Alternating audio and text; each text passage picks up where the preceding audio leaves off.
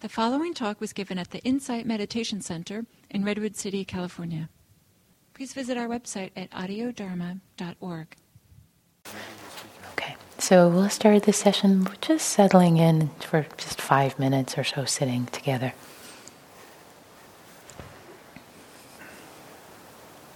So although we are in the present moment, the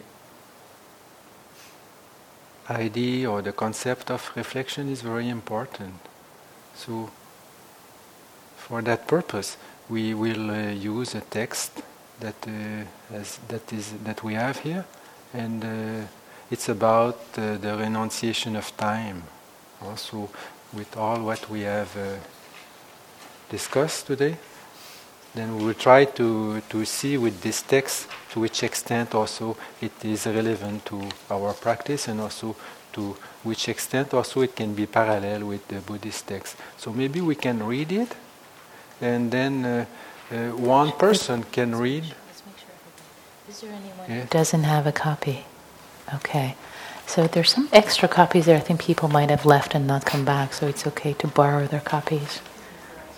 And there are extras there too. Anyone else who doesn't have a copy? Everybody has one? Yes. Here's one.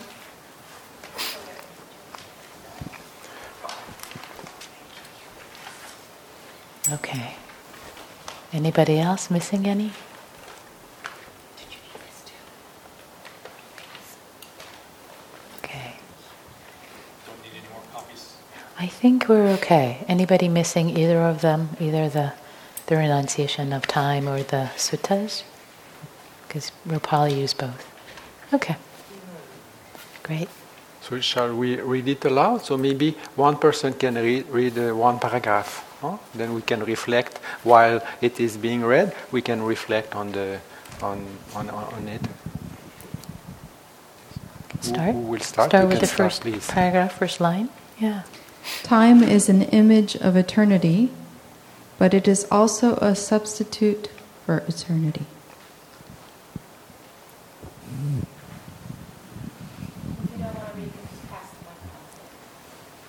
The miser whose treasure has been taken from him. It is some of the frozen past which he has lost. Past and future, man's only riches.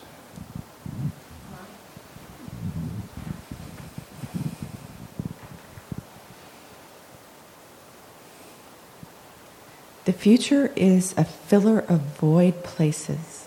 Sometimes the past also plays this part. I used to be, I once did this or that. But there are other cases when affliction makes the thought of happiness intolerable. Then it robs the sufferer of his past.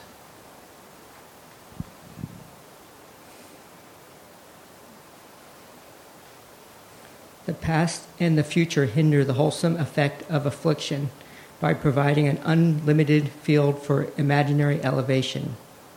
That is why the renunciation of past and future is the first of all renunciations.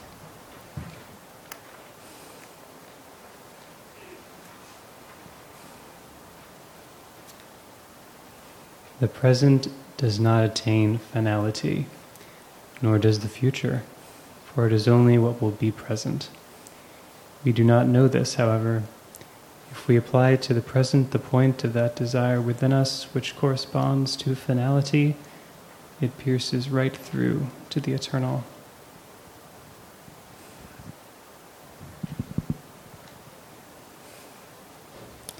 That is the use of despair, which turns the attention away from the future.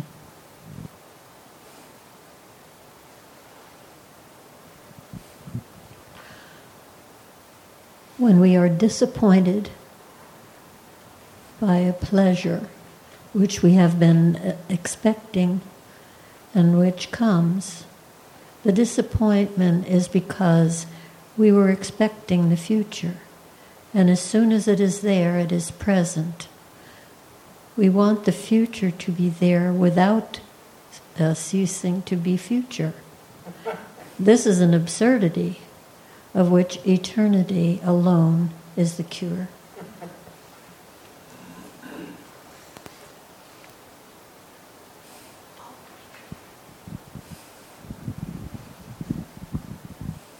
Time and the cave.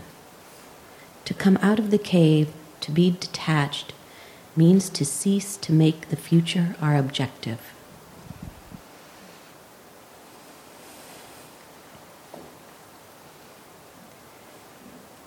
A method of purification, to pray to God, not only in secret as far as men are concerned, but with the thought that God does not exist.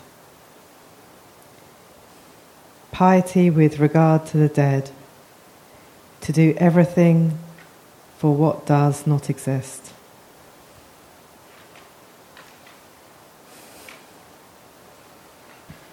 The suffering caused by the death of others is due to this pain of a void and of lost equilibrium. Efforts henceforward follow without an object, and therefore without a reward. If the imagination makes good this void, debasement. Let the dead bury their dead.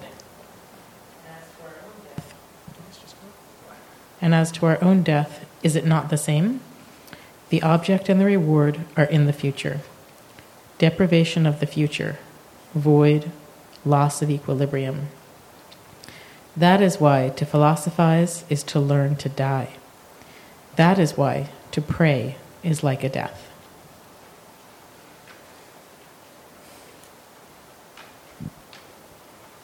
When pain and weariness reach the point of causing a sense of perpetuity to be born in the soul, through contemplating this perpetuity with acceptance and love, we are snatched away into eternity.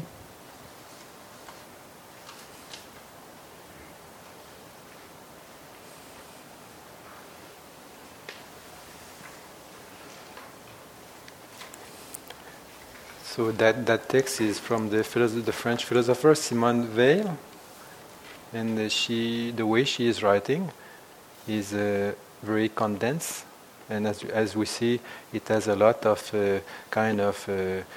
somehow not mystical, but a very deep implication, a very deep, an aspect of meditation there.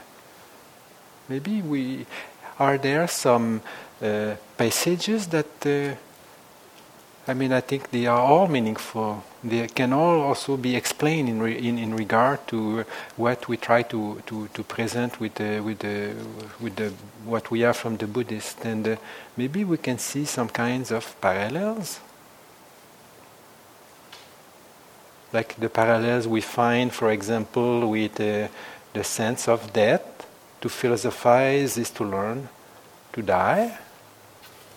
And then what is the death actually? What is that death? What is the renunciation? What is the time that is being spoken about here?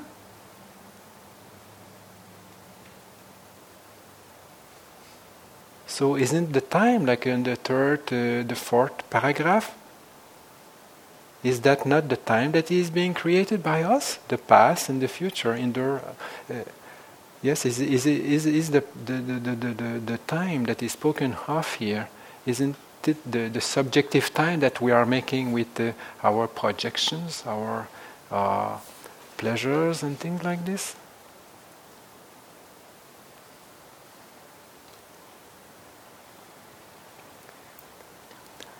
Yes. So then I will just, it's so deep, that I will use the text that are printed on the other page.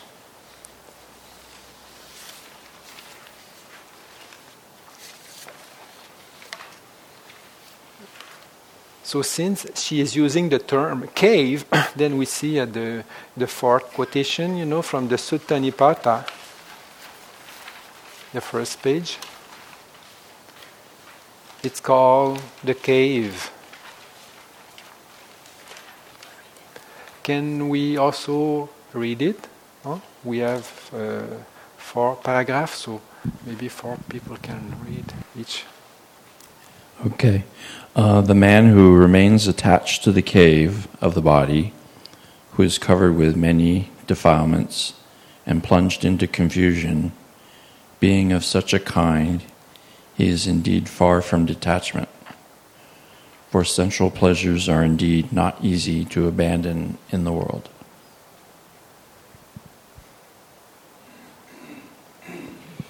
having desire as their fetter, bound to the pleasures of existence.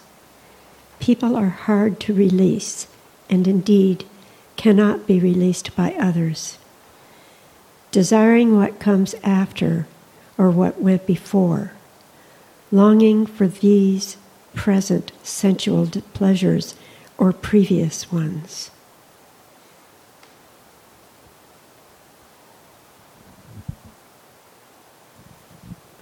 Having dispelled longing for both ends, having full understood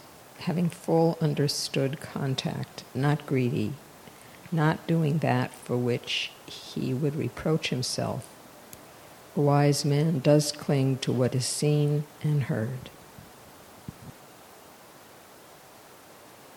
Having fully understood perception, a sage should cross over the flood, not clinging to possessions. With barbs pulled out, living vigilantly, does not long for this world or the next.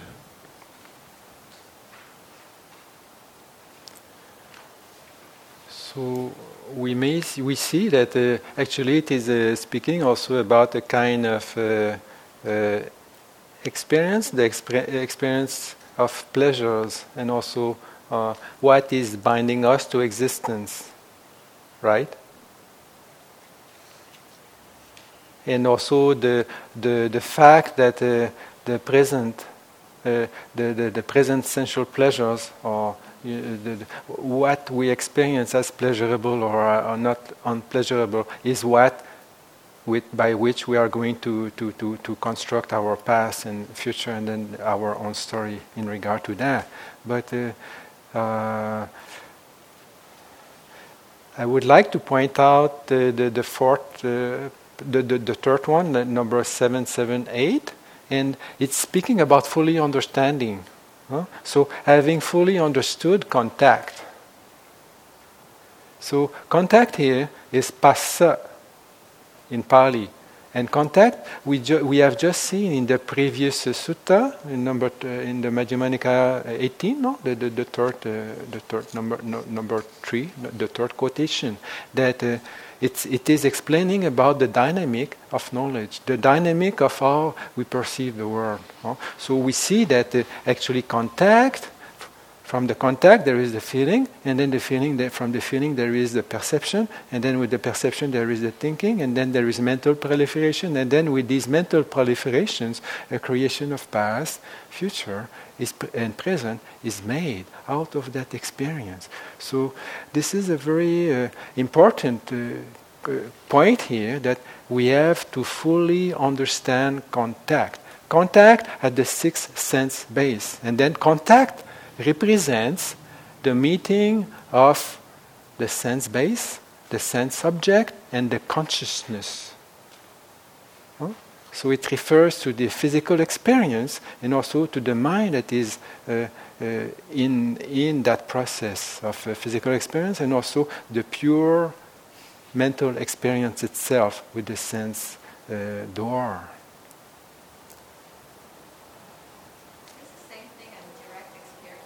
Yes, so fully understanding contact, this is a key point. That means in the experience itself, we see how these things are coming into existence. We see how we are actually creating the pleasure. So of course, we have definitely things that are pleasurable or unpleasurable, but what we make out of them is the problem. So the perception is conditioned by feeling, but also on the other hand, the perception is also conditioning feeling, and then from that, then all these proliferation are coming to be. So, fully understanding contact, by understanding, it's not the renunciation is based by having understood the process. How is that operating? Actually, am I creating suffering or happiness? So that's why the observation we have with our meditation brings us that wisdom of understanding. So we are understanding experience first of all. And then the second thing that has to be also fully understood, we see it in the last paragraph there. Having fully understood perception. And then then a sage should cross over the flood, not clinging to possessions. So when we fully understand the experience and also the perceptions that is tainting the interpretation of the experience, then we can detach ourselves a little bit more from these things that keeps us, falling into trouble.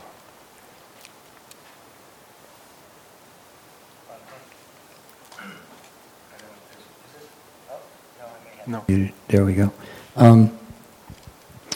So just a question about contact and pleasure in time. So the sense of pleasure, to me, comes out of the past, some past experience. Mm-hmm. Yeah, so your past perception. It's a conditioned, my contact, and then I have Vedana, and it's pleasant. Yes. And I go, oh, okay. Yeah. So that's recognizable. Yes. And then it's also clung to. There's a sort of a sense of wanting this pleasant experience again. Yes. Yes. Right? Yeah. So what are you clinging to? You are not clinging necessarily to the experience. You are clinging to the perception. You are clinging to the representation you made out of it with your perception. Like it both comes together. Yeah, so the perception of pleasure in relationship to some act or some experience. Yes, right? Yes. So if we're able to rest in the present moment without, if we can let go of this idea of what this experience before gave us, then there's some freedom maybe that can occur. Yes, of course, and that's the whole idea, is to get fully immersed in the experience itself, and then the perspective we get by understanding the dynamic of the things brings us a little bit more of detachment. Mm-hmm. But to be fully present with the experience is not easy. Why? Because it's dukkha. It's suffering. It's unpleasant. I mean, that's why we are just keeping ourselves busy, doing all kinds of nice things, and then also nice people, and then nice food, and we have so much fun in life because we want to enjoy. But the enjoyment is always in relation to somehow escaping the boredom and escaping the uneasiness that we have when we are just by ourselves, because it's just unpleasant. We are not always happy with the way our mind is working, and also we are not so always happy with what we have done or what we are experiencing in our body when we get whole and sick. So that experience, of dukkha makes us, plan and then dream, and then we just create something that is outside of that experience. So that's why this text is very relevant, because she's speaking first of all of the renunciation that we need to have in regard to time. And that time is constructed in relation to these experiences. So that's the only thing that needs to be renounced. We renounce about the past and then the future. And then, just as on our deathbed, we cannot do anything else, and then we let go. Right? But this is difficult, to think that now we are going to die. Is not an easy process to contemplate just after lunch, for example. But what it brings to us is a kind of happiness that is different, because we stop, fantasizing about what is not there. But the text also is representative, actually, of the idea of suffering. Like the past and the future in the wholesome effect of affliction. So she also sees the positive effect that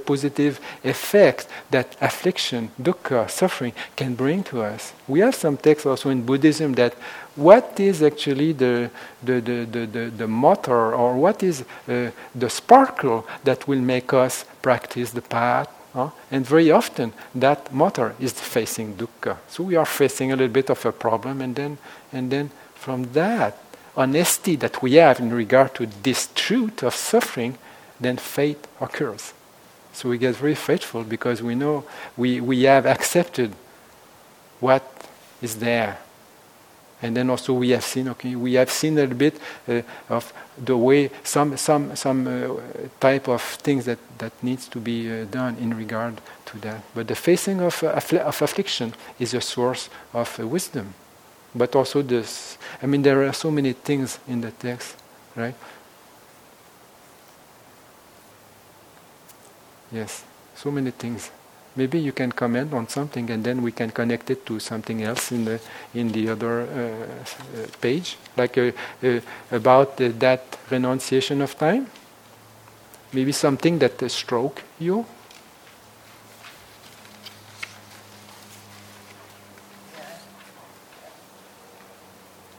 This is sort of an odd question, maybe, but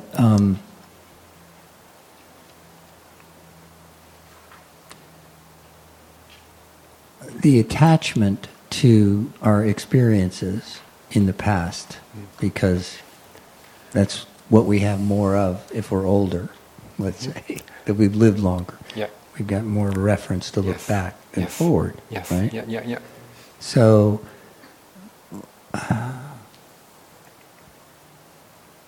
some of the experiences from my own perspective, have been traumatic. That have impacted me at very different levels, at deep levels, that I'm still working through different processes besides just the Buddha's teachings. Yes. Some somatic experience, different things. Yeah. So some of what comes up sometimes when I read the Buddha's texts, or there's different kinds of ways that he addresses, or just let go, or some of the kind of the pat responses that people give, don't work so much, because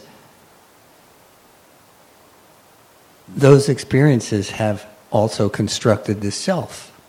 Yeah. Right? In ways that at times aren't so helpful. Right? I know that. That's why I practice so many years. I keep chipping away on this process. So I guess what I'm trying to ask you, maybe, or to get a sense of, how does one respect the past at the same time, in terms of, let's say, the experiences that those things have, those experiences, the imprint that they've left, the karma, the conditions, the causes and conditions of this experience? How does one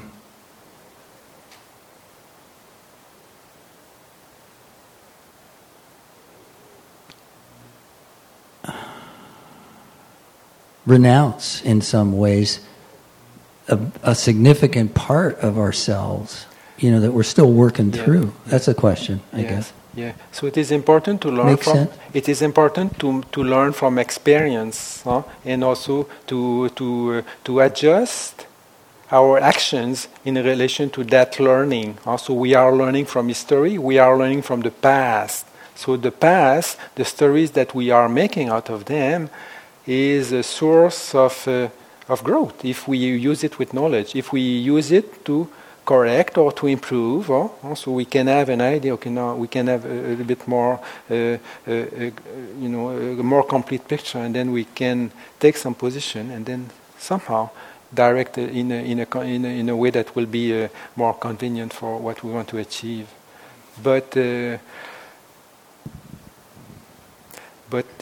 final, the point where we will be able to liberate ourselves is by this identification with the process. That means that first of all we need to see that as a process, and then to see that we have to deconstruct that identity, and then by just taking the identity that we think, that we assume is a self, then, although we can function as an individual and keep our personality, we just see that as an agglomeration of different components.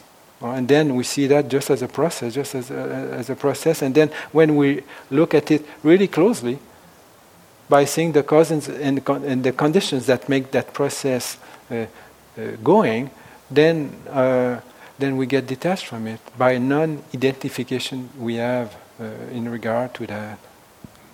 So So first we learn to balance ourselves, and then to learn from conventional reality. Like if we have a conflict with a family member, and we just don't see that as a construction. We have to acknowledge the fact that a person has been hurt, and then our actions was not so skillful, and this is very conventional. And it's important to learn from these encounter with conventional reality. But once we are able to come to a stable state of mind, which will enable us to broaden a little bit the perspective by which we will be looking at reality, then that reality may start to change a little bit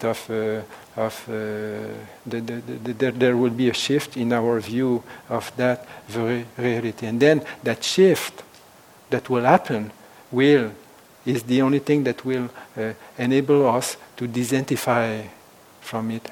And then the disidentification from that is the death, somehow, because we are dying to our personality. We are dying with the identification we are making with that.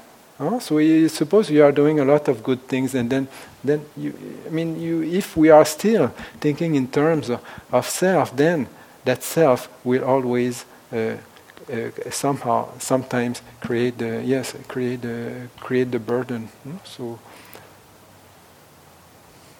So the death actually refers to the pleasure, even the pleasure of doing good things. So the death is in relation to the identification we make with the experience, the reification of the experiencer, reification of the experience, the reification also of time, and then we make time something in which we are there. So this is what needs to be seen in the Buddhist perspective. So I wanted to comment on one of the sentences. The one I read actually, that is the use of despair, which turns the attention away from the future. So when I read that sentence, I felt,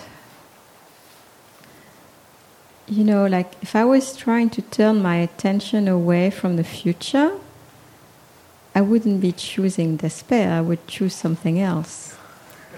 So can you comment a little more on that? Yes, but the use of despair, the despair is actually referring to the fact that we drop off the past and the future. So instead of living in the present with this anticipation of pleasure in the future, and then also with the pleasure that we had in the past, whereas like the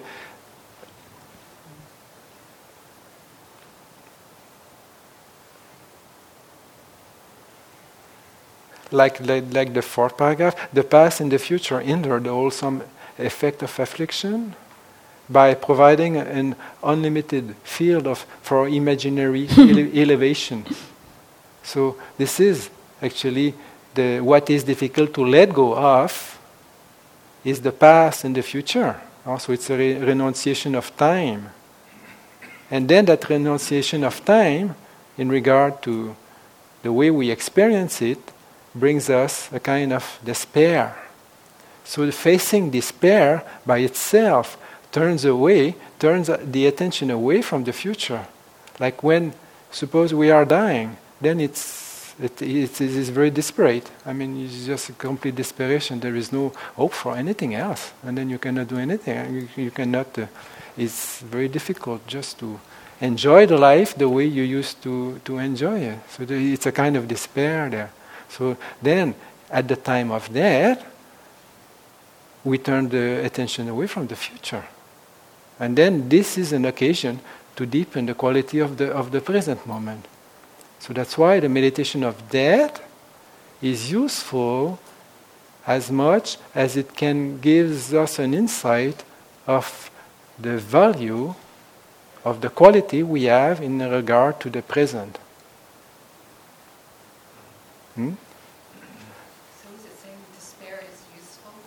Yes, because the despair breaks all our hope, so we become hopeless. Also, when we become hopeless, that means we will not expect anything to be rewarded by. Also, so then the future is not a source of satisfaction. So if the future is not a source of satisfaction, we have to find contentment with the present moment, and this is what is happening at our deathbed. I mean, we may hope for the future, but I mean, it's not going to happen. Yes, please. Would I like to comment on pages 1, 2, 3? It's still off. Continue to talk. This is mic 2. Which mic? You're on mic 2. You're on mic 2, right? Yeah. 1, 2, 3. Okay, we're good. Thanks. So, just to highlight this aspect of despair, because it can seem like a strange negative emotion to bring in, but actually there is wholesome aspect of despair that can come up during practice. It's very echoey now, it's really loud. There's a wholesome aspect of despair that can come up on the path to awakening. So that's what we're referring to, because there is a point at which the mind sees that the future is going to arise and pass away too. There's nothing to hang on to.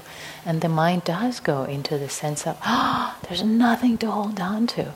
So it's sense of awakening, a sense of despair that comes up, which then can be held with equanimity, but for that moment there is a despair of there's nothing to hang on to.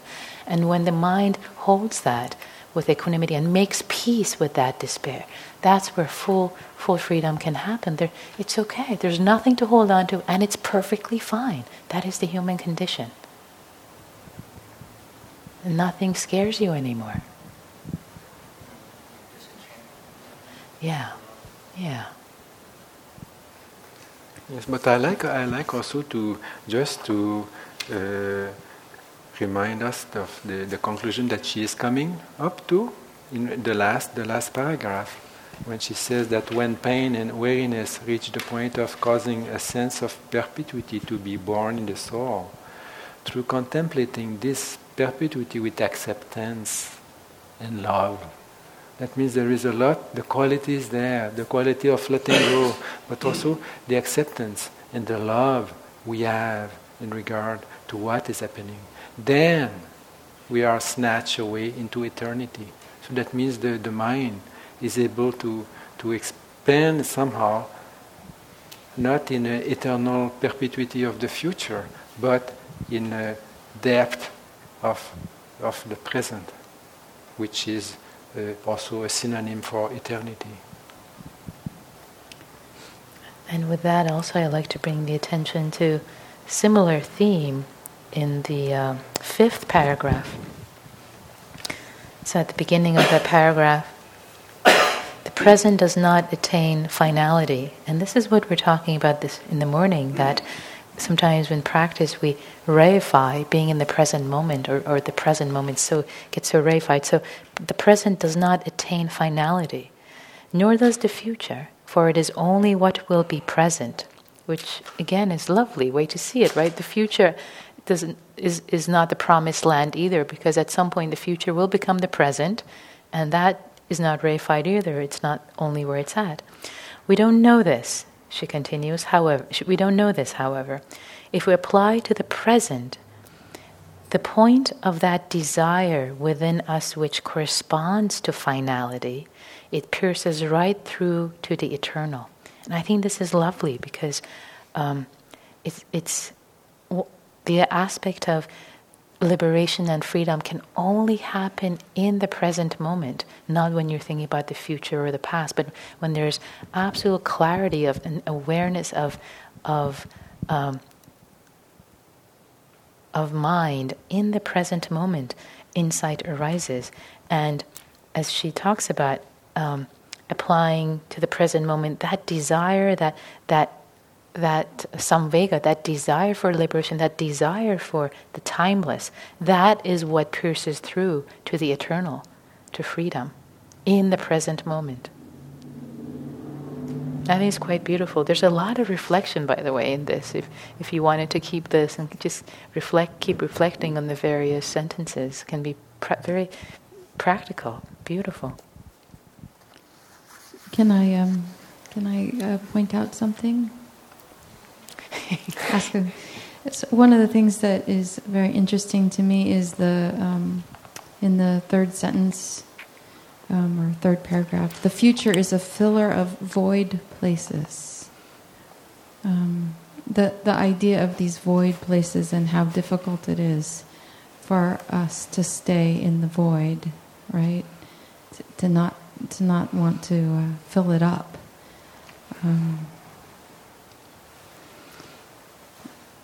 Seems really important to me. Yeah. And right after that, it's also, sometimes the past also plays this part. I used to be, I once did this or that. It's interesting too, in both ways. I think it relates to the aspects of the 108 currents of craving. I used to be, I once this, or I. Right. That's the sixth reference we have from Anguttara Nikaya, page 586.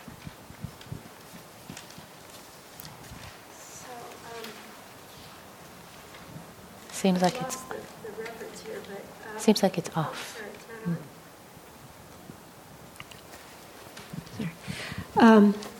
So the desire to be liberated can pierce through to eternity is basically what she's saying. Is that correct? Because I had understood that if you're wanting to be liberated, that's just another desire. But that desire can take you all the way. It's what she's saying. So it's interesting. I'm glad you bring that up. So there is samvega, versus this very wholesome desire for awakening. It's very wholesome, but it doesn't come with cravings. Like, I want this, I want it. Oh, it's just, it's uplifting. It's an uplifting, and you can feel the difference in your body. The way, and when you want something, it's tight, but when you're inspired to do something, it just lifts you up, right? The difference. I think also there is a subtlety, very subtle point here in this very same paragraph. That means the fifth paragraph. And then she says, after saying that the present does not attain finality, so she said that if we apply to the present the point of that desire within us which corresponds to finality, that means the finality is not the future. The finality is not something that will happen in the future. We apply that same desire in the present moment. So that means we are willing to just be in that experience of affliction. And then this is where it's going to pierce through eternity. So the same effort, the same kind of motivation will be there, but not by way of projection. Instead, just by way of intensifying our observation of what is happening now. And then we see that this is the thing, is that it's by a refining of our observation of what is happening now that is going to bring the liberation.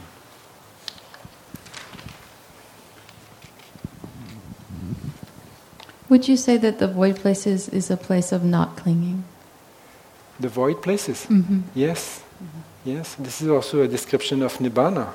Like Nibbana is an absence of object, but the objects that we have constructed with the mind. So when the mind deconstructs all kinds of objects, then it becomes there is a kind of voidness, and then the mind shift, and together with the attitude it has towards that, because there is nothing more to cling, there is nothing more to identify with.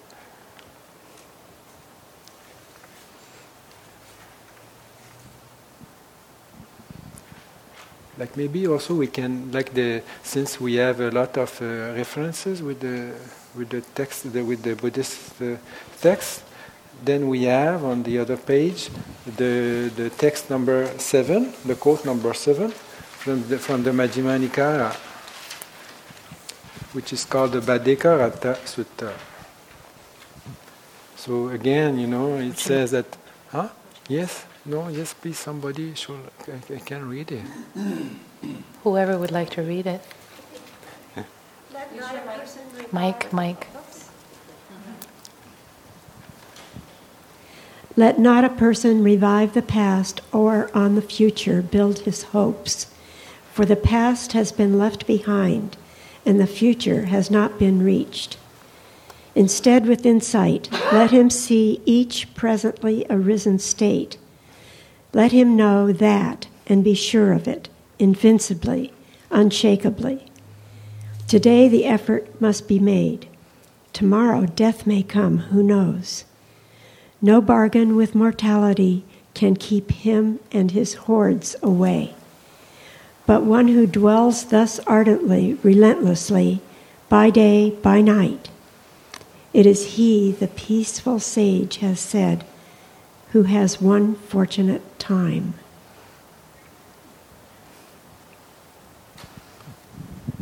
So I think the text is very similar to the description given in that paragraph of Simone Weil.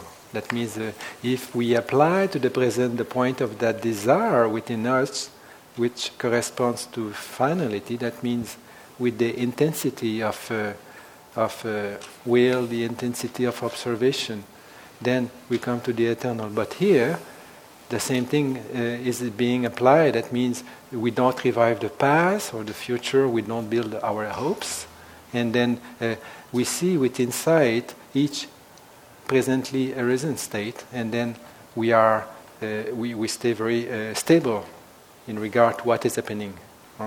So then this is where actually a kind of the door to other aspects of the mind will manifest themselves, because we are seeing the things just as a process, and also we get more and more detached from that, and definitely we have broken all the hopes and the desire for the past and the future. So that quality of presence enables us to deepen the understanding of the now. And then this is where that liberation will be happening. Actually, on a practical aspect, I want to pause for a moment. This is such a powerful teaching right here. As poetic as all these suttas are, they're really teaching. So for a moment I want to invite you actually.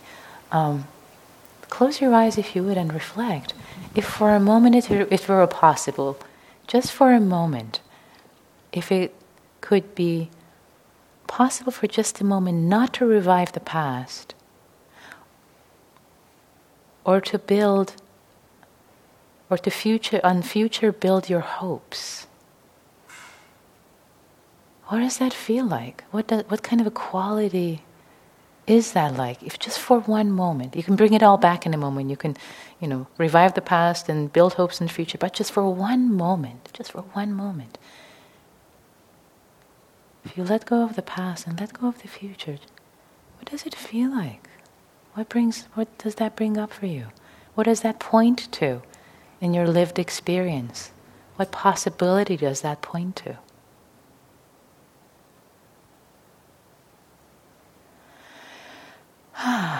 Breathe, let that go. You can bring all the past and future back again.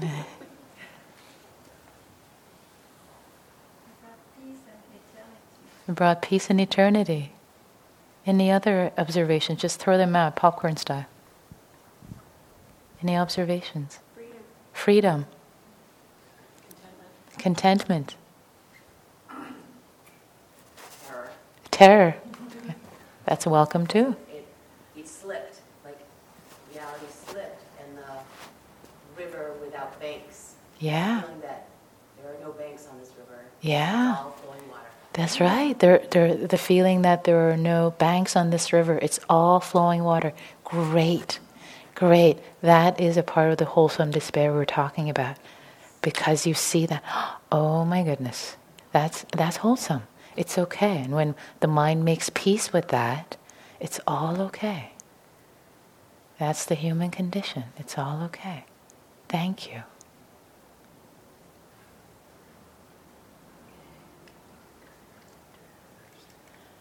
I have a sort of a beginner's question.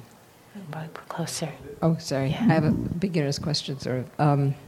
It's the quality that is evoked in me, the quality of effort with the words ardently and relentlessly, by day, by night, which does not seem to be the quality that you both are talking about. I mean, right away, there's a word in Yiddish, schwitzing. I'm going to really sweat at this and work hard.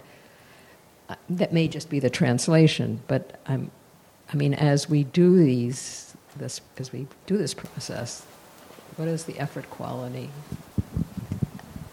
I can jump in, but I'm going to let Bhante. Yes, I think of course, it can sound like a war, or it can look like something very intense or very not letting go of things, and then too ardent. But it's just the quality of effort. So we see that in the path, in the Buddhist path, the Eightfold Path, we see that the factor of effort is very much necessary. So first we have a kind of gentle effort by way of what should be done and what should not be done. So it's very delicate, and also the effort is based on how we are seeing the things. So if the effort that we have to make is based on understanding, it's much easier, isn't it? Like you are not forced, do this and do that. No. We do this or we do that because we see the advantage, we see very clearly the kind of relationship that is coming together with what has to be done. So in this case, because the perspective we have on life will be different, then also the attitude will be different, but also the quality of our effort will be different. And also the quality, the effort that eventually comes to take place is so balanced that we cannot say that it's an effort, like it's an effortless effort, but it's just the quality of mindfulness that is so much present there with understanding that it keeps awake, it keeps ardent, and also it doesn't let go all the time. The mindfulness, the quality of presence is there, so it is relentless. And then by day and by night, that means there is no break. It's like a marathon also. Like if you are running for a marathon, then it's long. I mean, it's not a sprint of a few meters. It's something that you have to keep on a long stretch. So our spiritual journey is a kind of marathon. That means we have to see that on a long stretch, and then the quality of effort will be by not putting too much, and then not by stopping. So it's the middle path of constantly just keeping on that quality of the mindfulness. So so these three aspects of understanding, that means the view we have on things is very important, and then the perspective we have on things gives us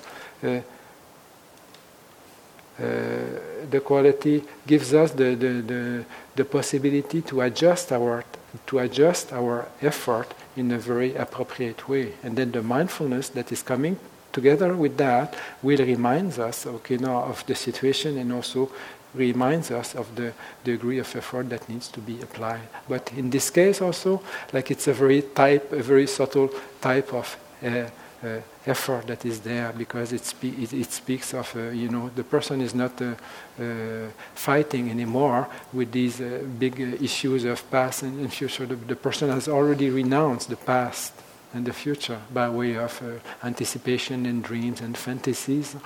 So the effort is just the effort of being in the present moment, and then with understanding what is happening. Yeah.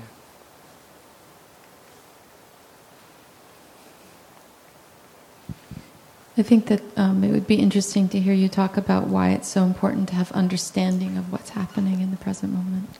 Why it is important? Because we are not fools. Huh?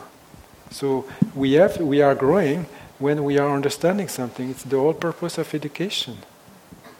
So understanding on the path is number one. So whatever we are doing, if we don't understand it, if we don't understand why we are doing it, how we can do it, all the different ways we can handle it, and if we don't understand that, then our application, our involvement in that will not be complete. So the wisdom is that possibility of seeing, to have the whole picture.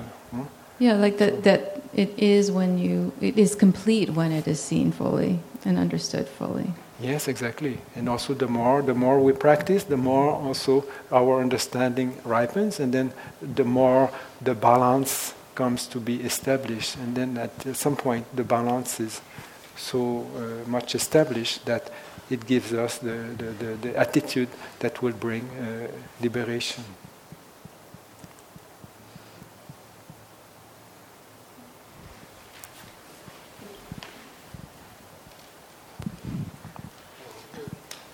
I think it's just a comment about, there's that poem, it's that wait without hope, because hope would be hope for the wrong thing. So I think it's the same thing. It brings you into the future hope. Yes. And so that where the real liberation and freedom is going to come in the present. Yeah. And so I'm thinking, is there any way, to work with hope, though? Because, I understand this, but I was thinking, I guess I work as a nurse. Sometimes I'm thinking, I want to give people some hope or something. There's something in a bad situation, and so sometimes I really watch what I say, but you know what I mean. I see they are having hope, and I'm like, yeah, go for that, But it's some part of me. So I'm just always wondering about that. I think it's the question of it's a question of psychology or pedagogy. So maybe you can say something about it. But sure. I will say, but it's just that we need to be motivated. So if we get completely despaired, completely discouraged, then you just drop off, and then there is nothing that is worth doing, and then you fall into depression. So hope is very much important. But the hope, we are using the hope, and also we have some meditation that are combined with that aspect of positive well-being, mental health. It is important. So if we don't have any hopes or any kind of nice perspective, which can include somehow hopes, then we don't have it's kind of meaningless. So we need a meaning. In life we need a meaning, and then the meaning will be based on some hopes. But the hopes that we will develop will get more refined and refined. So if we have a good hope, the hope, the hope that you may have as a nurse towards a patient is very good, because it's helping you, and also the person. It's helping you to find meaning in what you are doing, because you are for the improvement of the patient. So you get very happy because you think, now she is suffering, and then in a week or so, then she will get better, and then you have hope. So it gives you a kind of confidence. And then also, if you tell the person who is sick to have some kind of hope, then at least the person is confident and also has the proper attitude. But eventually, all the hopes, the false hopes, have to be deconstructed. And then they have to be abandoned. But it should not be done right from the beginning, because you get into depression. So eventually, the hopes are hopeless, or it's a kind of thing that stops you hoping for something that will happen. And then the hope actually will be combined with the motivation that you have. And then, as the text says, the motivation will not be in regard to the future, but the motivation will be in regard to the now. Also, the desire that we add in some kinds of hope related to the future, that energy will be applied in the present. So then that quality would be there, and then it will be a little bit different. And then also the hopes also will get a different different. They will have a different outlooks.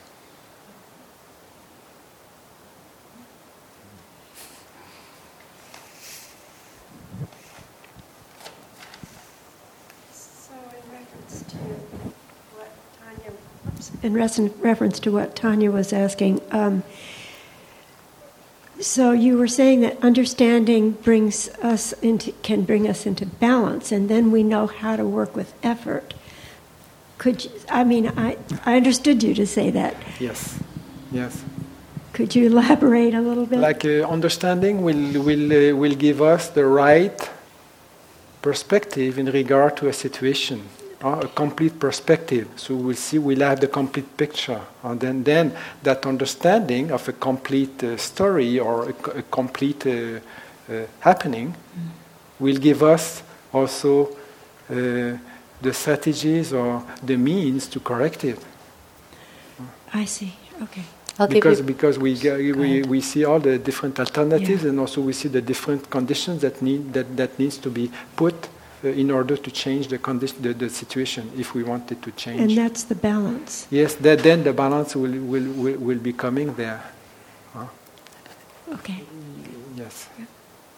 Yes, because we will know how to apply also like the means, the strategy that we will adopt to change the situation with this perspective will have to involve a certain degree of effort. But if we know really the whole thing, then the effort would just be the right effort. Like we do any work, like a screw or something like this. If we don't have the proper effort, but also the proper effort that is able to see the whole thing, then the effort is going to be a little bit unbalanced. So the balance here can also refer to the aspect of effort, too much or not enough. So to highlight that, I was going to offer a practical example of something that I actually shared with someone.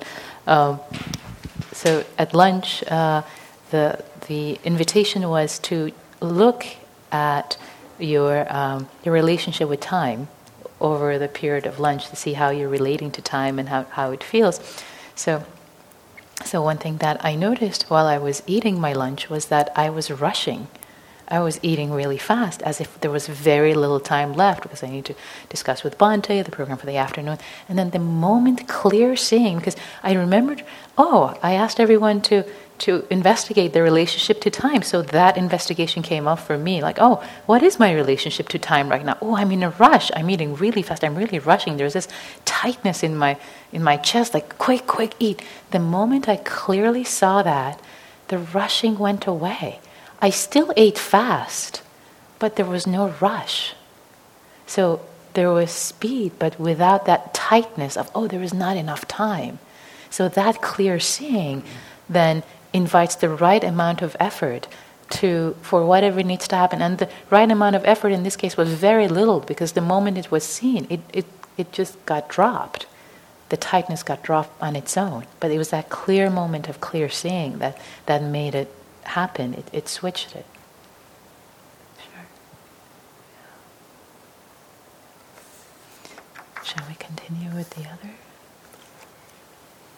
Yes. If anyone would read number 8, which is quite relevant.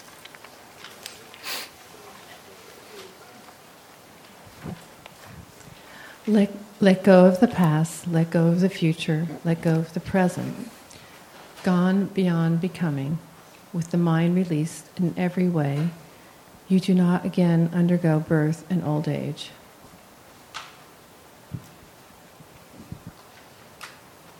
What is striking here is that not only we let go of the future and the past, but we also need to let go of the present. No.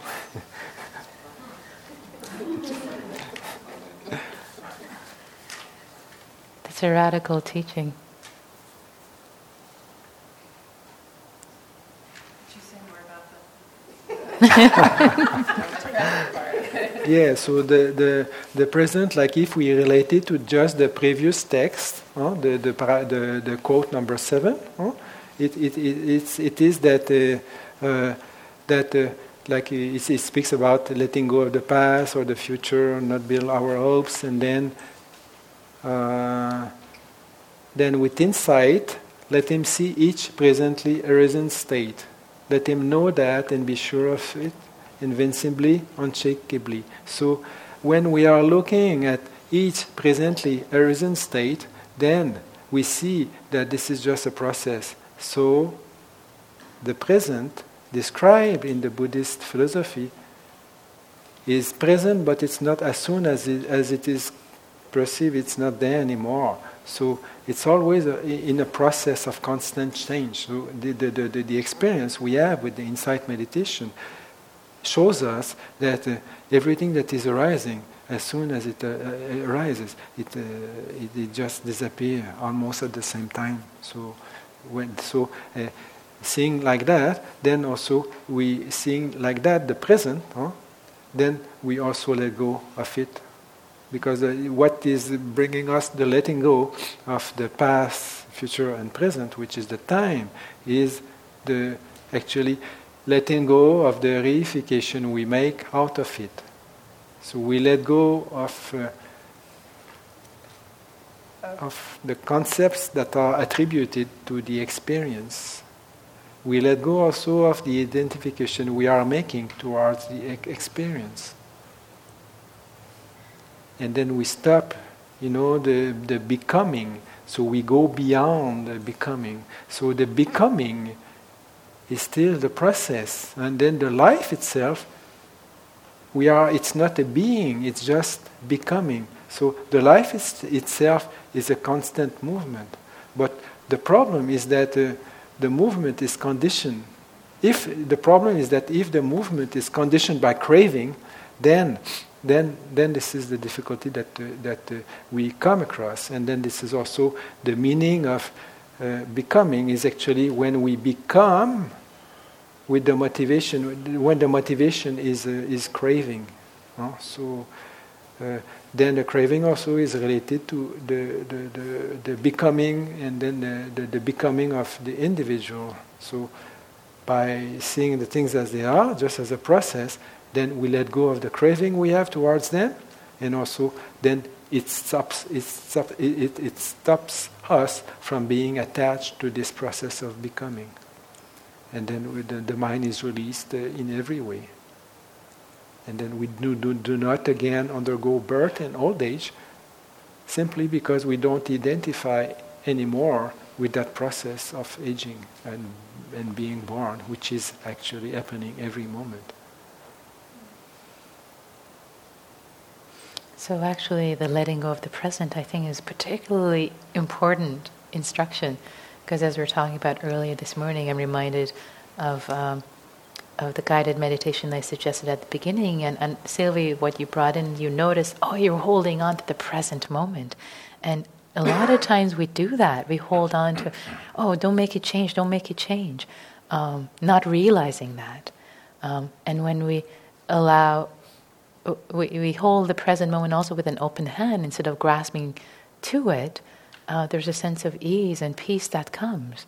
With whatever is happening right now, it will too pass, and not to cling to it. So does time become irrelevant then?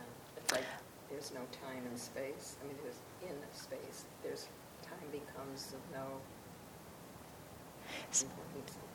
Well, it's interesting. I'll say something about that. So actually, that's a nice segue to as we've been talking about the eternal, or about not the timeless, or the deathless, or nibbana, or freedom.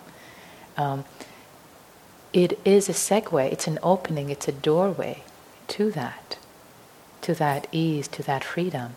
Not that subjective time stops, but what is time anyway?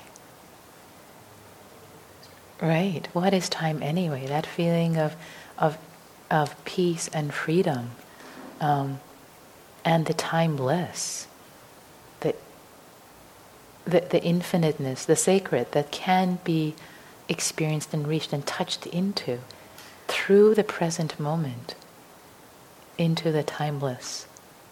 It's the doorway. It's the only doorway.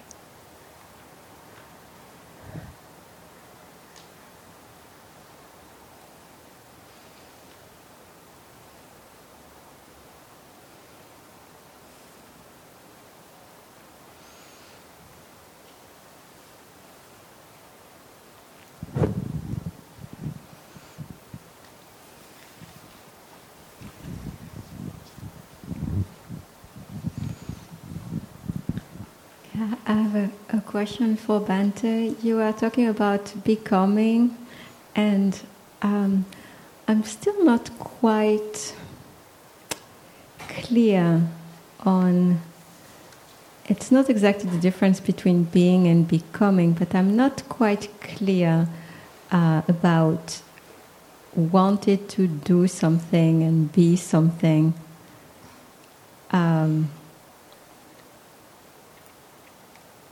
Like some part of it is good, and the not wanting things to be different. Like, I guess the kind of feeling that I have is when I'm kind of hanging out in the Buddhist crowd, kind of like, achievement is bad kind of thing, But I get pleasure from achieving, or I won't become. I'm putting all this effort to accomplish something that,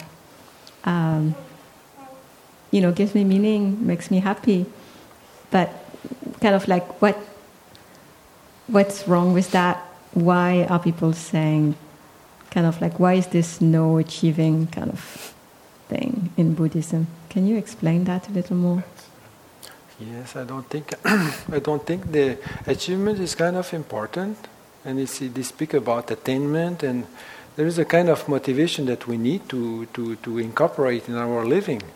So whether it's a worldly type of goal that we are putting as the meaning of our life, or whether it's a spiritual goal that we are putting in front of it, the motivation that will make us walk on that is what is more important. So it's difficult to have a motivation if we don't have a theoretical place where we want to go, right? But the achievement itself, what is the achievement refers to? Does the achievement refers to the salary you will get, the social recognition you will have out of it, or the satisfaction that you will personally have in regard to what you have done? If it refers only to the personal satisfaction that you will get from your actions, then it's very much necessary. And then that achievement, which is just purely subjective and in regard to yourself, will give you happiness and will also give you a contentment, because in life we need to have a perspective, and then to say, okay, now in my life I would like to have done this and then to have done that, and then we try to do it, and then we are motivated by that. Our aims can change, but the motivation we have in regard to what we can do is very important. But also we will make the goal not only external goal, based on achievements of social things or recognitions or achievement as such, but also the effect that these achievements will bring to our mind. So actually, we have to start to wrap up because we only have a few more minutes. So I wanted to bring it to a close now because we only have a few more minutes. And what I would like to invite you, and we can talk more afterwards, but to bring it to a close, we've had a full day of discussing and conversing and reflecting about time. So I want to invite you just for one moment to reflect what have you learned today, either from what you've heard, a conversation with others, in groups, just one thing that you're taking home in your practice to your daily life in a very practical way that you can really implement, work with, practice with. Just come up with one thing. There could be more, but just allow something to come up. And turn to someone next to you if you can. And just share that very briefly. It's just 30 seconds. It's going to be just one word. Just one word. It's going to be very quick. Just have a minute for it. Just turn around to someone and just tell them briefly.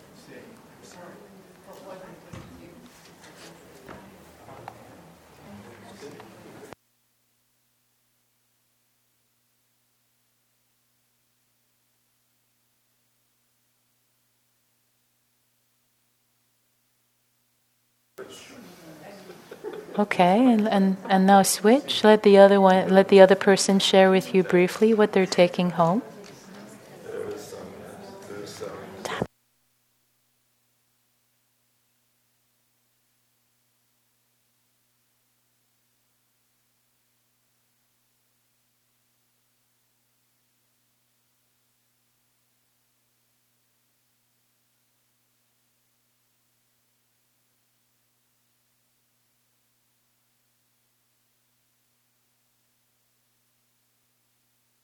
Exactly. Okay. All right. Let's come to the big group now, and if you would be so kind to just share very briefly, just like 30 seconds or just one sentence, or maybe you can just shout out the words.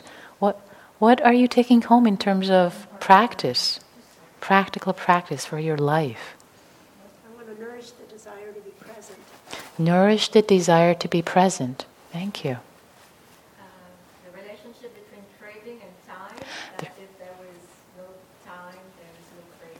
The relationship between craving and time, that if there is no craving, there is no time. Yeah, great, thank you. That is pretty profound. I'm glad somebody brought that up. And to sit with that, great. What else?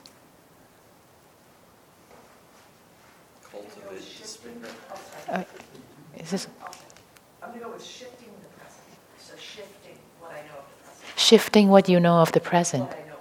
Shifting what you know of the present. Yeah, shifting that energy. Shifting that energy, what do you know into the present? Shifting into it. Okay, great.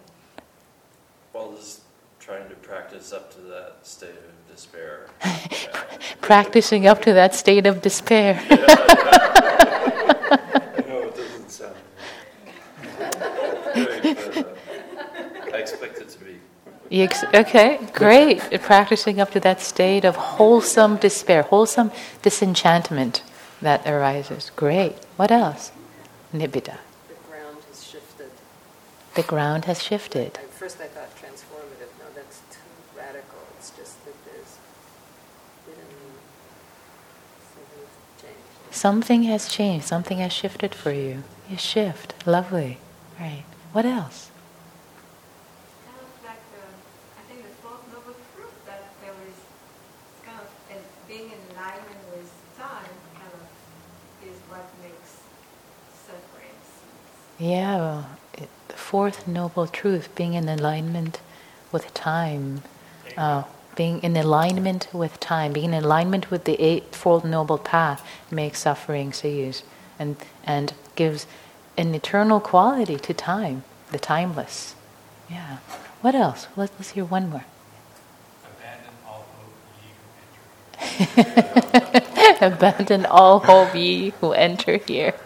And the other one, shout out. This is rich. Yes, please.